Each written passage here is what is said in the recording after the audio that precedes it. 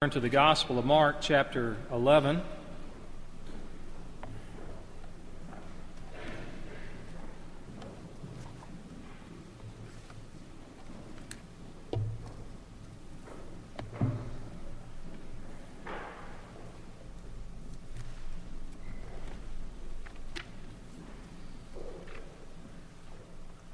Before I read the opening verses of Mark chapter 11, I want to read one other very brief passage that I'm going to tie in with the Mark 11 passage, and this is from Exodus 20, where God gives the Jewish people the Ten Commandments.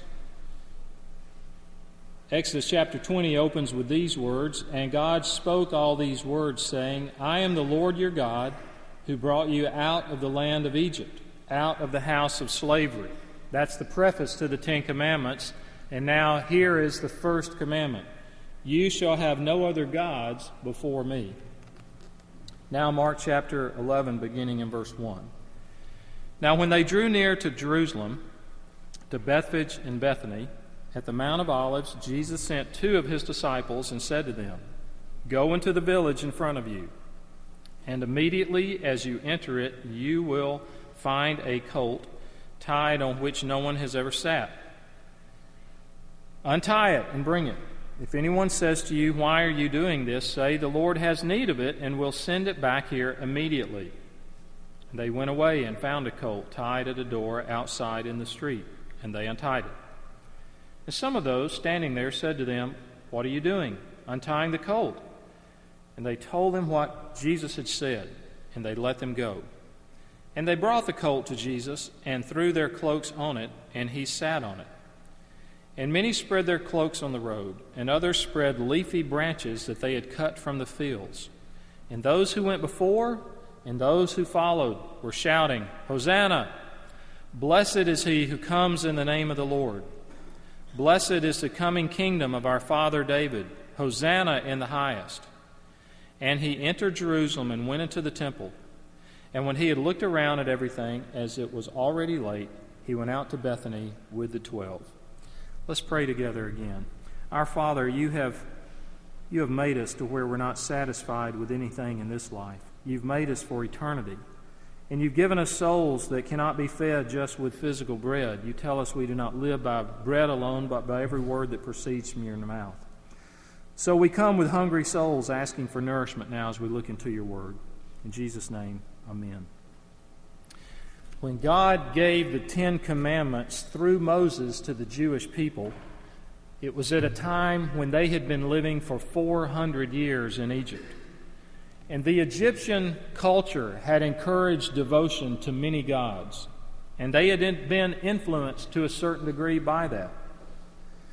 But the God of Israel commands exclusive devotion to himself. And so in the first commandment, you shall have no other gods before me.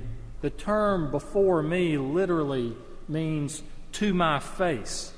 You shall have no other gods to my face. It's the idea of being married, of a man being married, and while he is married, taking a second wife and bringing her into the household. It is a breach of an exclusive personal relationship. And so God's main idea in that first commandment is clear. He wants you and me to worship Him and Him only.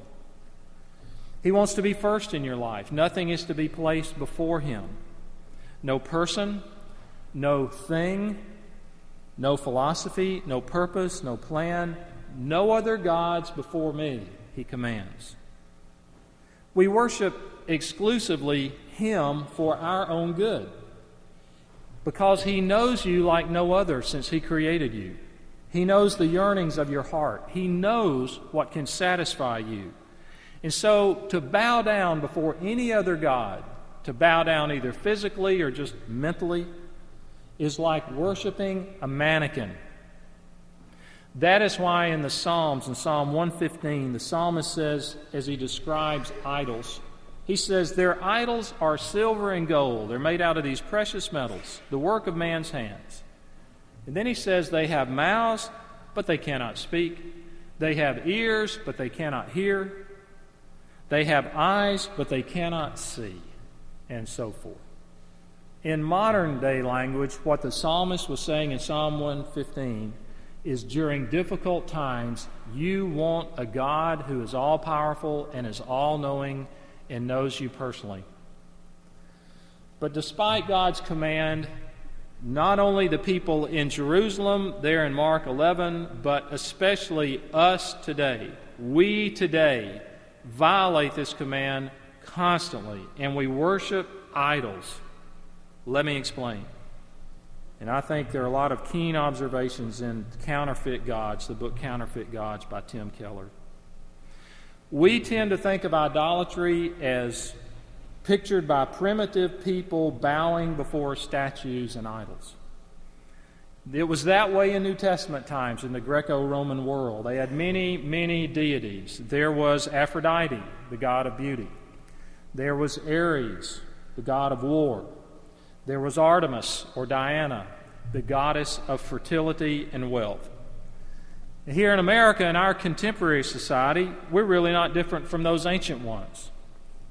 We are dominated by our own idols, and we have shrines where we worship. They may be the office building, or the spa, or the gym, or the studio, or the stadium. It's there we go and we make our sacrifices. So theologians through the ages have said that the human heart is an idol factory. Your heart, my heart, will produce idols. In the book of Ezekiel, chapter 14, God says of the elders of Israel, these were the shepherds, these were the ones who were supposed to be leading God's people. He says of them, these men have set up idols in their hearts. And we may look around and say, idols? Idols here in America? Idols here in Macon? I don't see any idols. Well, God says our hearts, like the Israelite elders, can take good things, very good things, like love or possessions, even family, and we can turn those into things that we worship. And our hearts will deify them as the center of our lives because we think it's through them we gain significance and security and provision and protection and fulfillment. A counterfeit God is anything so central and so essential in your life that should you lose it, you would really question whether life was worth living. Let me say that again.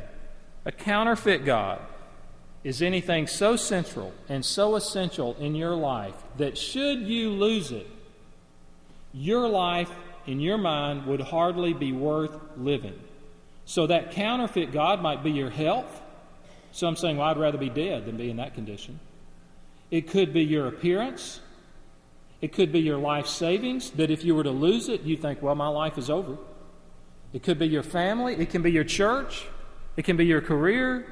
It can be your reputation in the eyes of others. Well, if I were to lose that, life would hardly be worth living. Your reputation, your gifts, your abilities, your natural abilities, your ability to hear, your ability to see and to speak, almost anything, any good thing can become the chief object of our affections and therefore of our worship. Now, what does this have to do with Palm Sunday? I hope that question has traced through your mind. What does this have to do with Mark 11? I believe, it's my opinion, that what led up to the crucifixion of Jesus was the sin of idolatry. And let me explain. Back to Mark 11. It was Palm Sunday, what we call Palm Sunday. This was the day, this was the first day of the week. The Jewish calendar, remember, the last day of the week, what we call Saturday, was the day of worship. The first day of the week, what we call Sunday, was the day that Jesus entered into Jerusalem. Events would culminate whereby at the end of that week, 5 days later, he would be arrested and crucified. Now, what was going on in Jerusalem? It was the annual Passover season. It's a season, these feasts and these ceremonies that happened annually to commemorate the Passover from the Old Testament when God had delivered his people from Egypt. All these people would come to Jerusalem. The population would more than triple. When populations triple like that in a short amount of time, you typically have crime, fights, tension, and so those in charge, the Romans, would also bring in many more soldiers out of fear and concern to keep the order in Jerusalem. So the military would be on special alert during this time. And now we read where Jesus enters into Jerusalem. What's interesting is you study the life of Jesus. Throughout most of his ministry, he withdrew from crowds. Now, yes, there was a Sermon on the Mount. There would be times he spoke to multitudes. But his main ministry was not to big crowds. It was more to the disciples and things that happened along the way. So he had withdrawn from crowds, but now all that changes on this day. He is purposefully going public. He's intentionally going to draw attention to himself. And all of this was very premeditated, and it's all part of his plan. What we see here is that Jesus enters Jerusalem as a king. Now, in Webster's dictionary, he says a king is a male monarch of a major territorial unit. A king is one who inherits his position and rules for life. Kings aren't elected. There are no term limits with kings except by murder, typically in the past. There were no term limits like we know of. So we as modern Americans know very little, except what we've read perhaps of what it means to live under the domination of a king. Some of them are good. Others in history have been quite cruel and ruthless. Now, Israel, the nation of Israel, did not always have kings. We know that they started back with King Saul and then David and then his son Solomon, and then Israel split into a northern and a southern kingdom, and you have 19 kings over these, you have 20 over these, and most were all bad. So how did they originally get a king? Well, I'm not going to read it, but I hope you will read it later. It's an entire chapter in the Old Testament devoted to this. It comes in 1 Samuel chapter 8.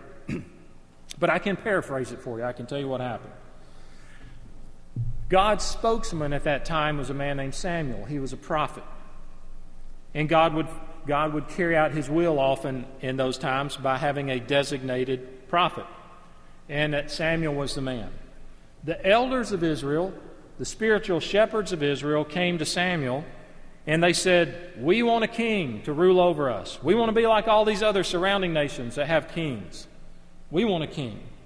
Samuel is not happy, but he prays to God about it, and God allows them to have a king. But he tells them from the front end, you will regret it. You think you want it, but you will not be happy once you have it. Isn't that true of most of us? Many things we choose.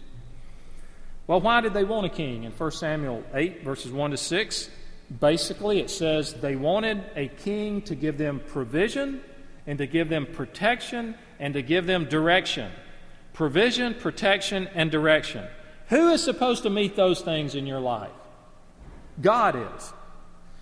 So in reality, and it tells us in verse 7 of 1 Samuel 8, in reality, by requesting a king, they are rejecting God's kingship over them. I only imagine they're thinking, we want a king we can see. Yeah, sure, God does. We want somebody we can see. We want someone who's tangible before us that will provide and protect and lead. But there are problems with a king that you can see, and God describes for them the problems they're going to have with this king. And so in verses 12 to 17 of 1 Samuel chapter 8, he gives the reasons why you will later regret this. He says, "He will take your sons, and he will place them for himself in his chariots and among his horsemen, and they will run before his chariots." It's like, we want a great army like those nations around us. And God's saying, where do you think the soldiers are going to come from? He's going to take your sons from your families to put them in his military. He will take your daughters, it goes on to say, for perfumers and cooks and bakers. He will take the best of your fields and your vineyards and your olive groves and give them to his servants. He will take 1/10 of your seed and of your vineyards. He will also take your male servants and your female servants and your best young men and your donkeys, and he will use them for his work. He will take 1/10 of your flocks. We see the great wealth of royalty Where does that wealth come from? Family business? No. They've taken it from their subjects. Maybe it was taken centuries ago, but they did not produce this. And that's what God is saying. You want a king that will rule over you and direct and look impressive? Where do you think where he's going to get the royalty? He's going to get it from you. He will take, he will take, he will take, he will take. Now, I've never been there, but I had a man after the first service tell me he has, and that's the Hampton Court in England. Kings and queens of England and Great Britain. Hampton Court was given to Henry VIII in 1525. How many of you, have y'all ever been there? You might, several. Well, you could come up here. I could interview you and tell you. But I've read that when James I spent Christmas there in 1601, he had a party. And the 1,200 guest rooms were not enough, so they had to put tents on the lawns. 1,200 rooms. Where did that come from? Well, the fellow after the first service said, well, Chip, you don't know, but the Church of England built it. They took it. Then they gave it to King Henry VIII as a gift. I'm sure with no strings attached. But how does royalty get riches? They take it. He will take. That's what God says. We think an earthly king will give us the protection and provision and direction that we so desire, but they do not. They do not give that. They are there for you and me to serve. How easy it is to glamorize how life would be so wonderful if we just did not get so strapped down with God's will.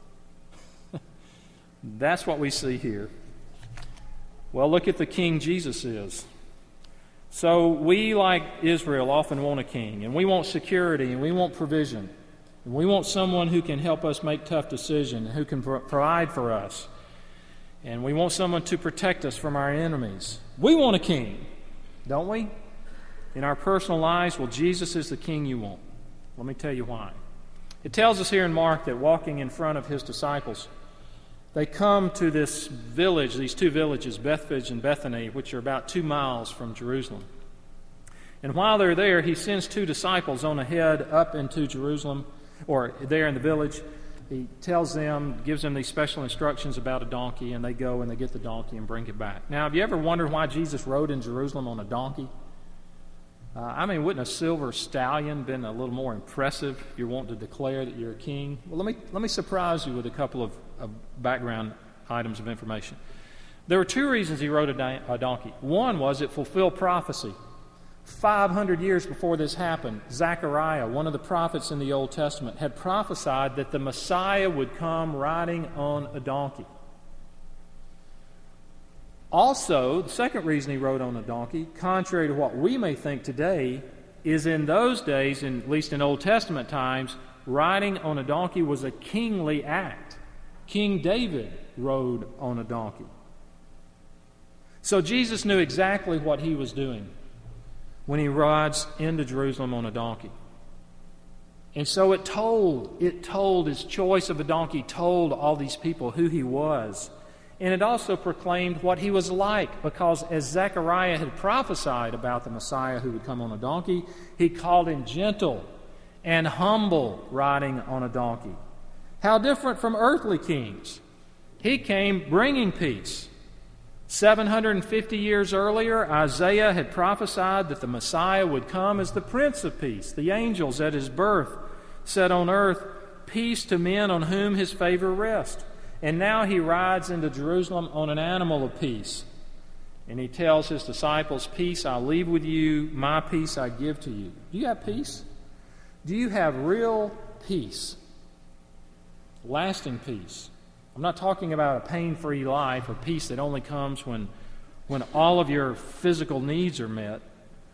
I'm talking about deep peace, peace of conscience, peace in your relationship with God that therefore gives you peace with others. Only the King can give you that. We all need that. We need a Messiah. One who can make you right with God. This one has said, all have fallen in sin and fall short of the glory of God. His word says, the wages of sin is death, but the free gift of God is eternal life through Christ Jesus our Lord. And the verse in Romans 5 says, therefore, having been justified by faith, we have peace with God through our Lord Jesus Christ. So he comes riding purposefully, intentionally, and his purpose is not the overthrow of Rome. That is what these people were expecting. That is what his own disciples were still expecting. We find them, even in his last days, still thinking that he's going to set up an earthly reign and finally break the backs of their oppressors, the Romans. But that was not his purpose. And so he enters into Jerusalem in verses 7 to 10 there in Mark 11. All eyes are focused on him. It tells us that not only had his disciples flung their cloaks on the donkey for him to sit on, but they began to fling their robes on the ground as a gesture of reverence. Now, a cloak to them was far more valuable than a cloak is to you and me. And it was an expression. It was an expression saying, I give you everything, even to trample my property, if you so desire. So it is an act of submission when they do this. And then it tells us that they wave palm branches. John chapter 12 gives us another insight. It says they took palm branches and went out to meet him shouting, Hosanna! The palm branches were a nationalistic sign of the Jews. It was a sign to be delivered. I guess the only way I can imagine this, as I thought about this week, is that let's say America was under some dictatorial oppressors that came in and ruled over us. And that to show our fervor to see the backs broken of our oppressors, we would all hold little American flags. So that'd be political dynamite. That's what they were doing with the palm branches. It just wasn't a sweet gesture. It was an insult to the Romans, and it was an anticipation that this is going to happen. You are going to deliver us now. Mark tells us as he came that those who went ahead and those who followed shouted, and they shouted the word Hosanna. Luke tells us also, all the gospel writers talk about this. Hosanna was a customary greeting at Passover, and it meant to the word save or save us. Mark tells us those who went ahead, as Jesus was on the donkey, those behind, they shouted. So there was this chant. We have organ pipes in the balcony. And so sometimes when the organist plays, you'll hear it come from there, you'll hear it come from here. And so that was the sound of the people as Jesus made his way on that donkey down this narrow street going down to Jerusalem. You had people in front shouting, Hosanna. You had people in the back, Hosanna. Blessed is he who comes in the name of the Lord. Hosanna to God in the highest. Hosanna, Hosanna, blessed. And you can only imagine the sound that would have been reverberating from that as this multitude is shouting this back and forth around Jesus. So they are saying, save us. Save us! Save us! The Bible says there is no other Savior but Jesus. Salvation is not found in a pastor or a bishop or a guru or anyone else in the world. Acts 4 verse 12 says, salvation is found in no one else, for there is no other name under heaven given to men by which we must be saved. So have you recognized that and confessed it? Now, it may look that this is all genuine worship. Jesus received it as such. But given the events of the next few days, it's my opinion that they very much misunderstood what was happening. They expected a political ruler. They expected this Messiah to be a political, a national deliverer, a military king who would break the yoke of the Roman Empire. But that was not his plan. And I think it's for that reason he was later hated and he was despised. Have you ever had high expectations for another person? Maybe someone you've never met, and you kind of visualize them a certain way, you anticipate certain things happen, and then they did not meet your expectations, and you not only dislike them, you might even felt like, I hate that person. Let me give you a very old analogy. I saw a documentary some time ago of when the Beatles first came in the 1960s to New York City. And the documentary was in black and white, and they were interviewing these teenage girls, some of the multitude that had turned out to see them. And these girls apparently had waited in bad weather outside of a hotel along with a multitude of others, hoping to at least get a glance of George and John and Ringo, as they came out of the hotel going to their limousine. It was about a 25-yard walk from the hotel door there. As they waited, they were in a hurry, so they went from the Beatles went from there to the limo and never even looked in the direction of all these girls that were shouting. And I saw the tape or the film of them interviewed moments after it happened. They said, "We waited all night long. We waited. All they had to do was look in our direction. They didn't even look. We hate the Beatles." What happened? Unmet expectations. That's what happened. Today we want Jesus on our terms. In Mark 11, Palm Sunday, they wanted the Messiah on their terms, a military deliverer. But that's not who he was. That's not why he came. That's not what we want today. I don't think in America we don't hear anyone saying, "I just want God to deliver us from our oppressors." Not like this anyway. Not like they were looking to. But we have many other idols. Some want the make me happy Messiah. Someone has said, in order to know the true idol of your own heart, ask yourself, what do you enjoy daydreaming about? What occupies your mind when you have nothing else to think about? What do you habitually think about to feel joyful and to get some degree of comfort in the privacy of your heart? That's a very revealing set of questions. So some want the make me happy Messiah.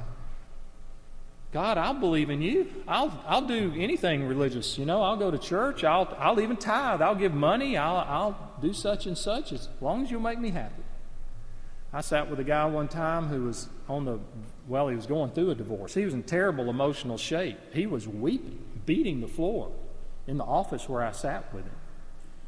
And I said, "Well, why don't?" And he looked at me and said, "All I want is for God to fix it. Pray and ask God to fix it." I said, "Fix? That sounds like a leaky faucet. You don't get here. Just make me happy. Just fix my life, God, and I'll follow you." Second, some of us may desire the Messiah of health and wealth. One mark of an idol is you tend to spend too much money on it relative to what you have. And so you're constantly exercising self-control to keep from spending more money on it. And often our patterns of spending can be very good indicators of the gods in our life. We may try and worship God as long as He delivers, and we want that health and wealth. I told something at the first service I've never mentioned to you in all the years I've been the pastor here. I don't know why, but when I was a senior in high school, I had just begun following Christ. I really wanted to be His disciple. And I was really growing. God was doing some remarkable things and transforming my desires and my whole life. And I had several friends that were going through the same thing. God was kind of moving within our high school. And there was a friend of mine, he was a year behind me in school, and we had been talking about the Lord for a long time. And so I called one day at school. I said, "Why don't you come over tonight and let's talk about some of the things we're going through."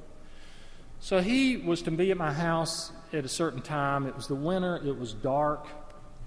And at about the time he was to arrive, I get this phone call from a neighbor who's in a panic saying, "Come quick, Curtis has run over a boy down from your house." I get in my car, drive about half a mile down just as the ambulance is leaving, and there's great commotion in the street. I can't find my friend, so I go to the hospital thinking he might be there. I go to the corridor leading to the emergency room, and I'm there before almost everybody, including the family members.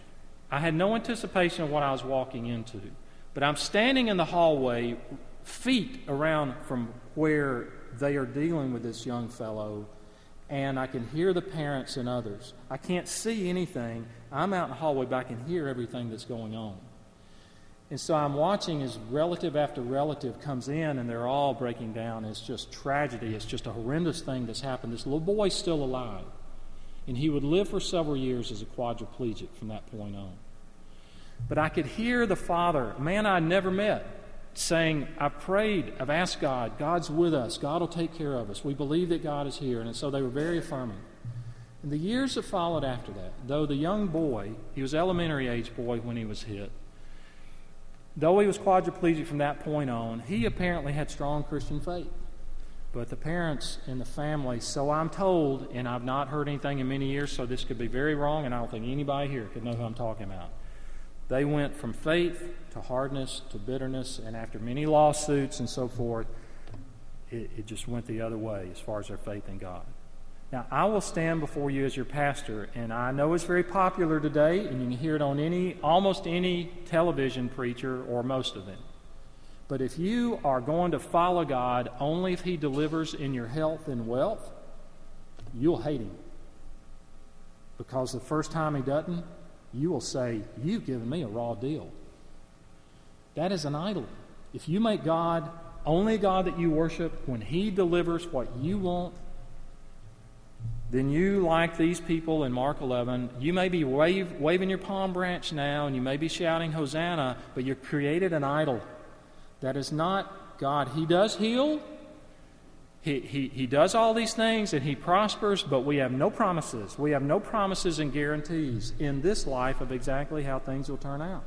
It's different with the next life. Last of all, perhaps you desire the Messiah of religious self-righteousness. You may have a very orthodox set of doctrinal beliefs, and I hope you do. You may try hard to obey God. However, what shows up in the day in, day out routine relationship with God? What I mean is, you may pray and work, but what happens when something doesn't go your way? Are you explosive in your anger and in your disappointment? Do you beat yourself up after you sin and feel that you have to just re-crucify yourself? That is not a comprehension of God's grace. There's definitely a place for guilt, and there's definitely a place for confession, and there's definitely a place for repentance. But I read this week. Where there's true repentance, there will always be joy, and where there is true joy, there will always be repentance. If your repentance does not produce joy, you probably haven't really repented. Maybe you're just feeling bad, so to speak, to make yourself feel bad, thinking God's angry at you. I call that the Messiah of religious self-righteousness. So we could go on and on with the list. But Jesus is a different kind of king. He's a servant king. His load is easy and his burden is light. He comes in peace riding on a donkey. Next time He will come, Revelation tells us, on a white war horse with a sword. And it says at that time every knee will bow and every tongue will confess that Jesus is Lord. Your greatest need and my greatest need today is to be saved, to know Him, the true God, not the one in our hearts, not the idol that we conjure up, but a heavenly Father through Jesus. Let's pray together. Our Father, we thank You for sending Christ to live and to die for such sinners as we are. We pray that our trust would be in His payment for sin, that we would give ourselves to You. We thank You that You are who You are, and You are far greater than we conjure up in our minds to fit our morality or to fit our situation. We pray You'd give us repentance from the idols that we construct in our hearts. And we pray You'd guard us from idolatry that can show its head in 1,000 different ways. We pray for our brothers and sisters here today, some that may be bitter toward You because they believe something that wasn't accurate, and they have held You accountable for something that was wrong.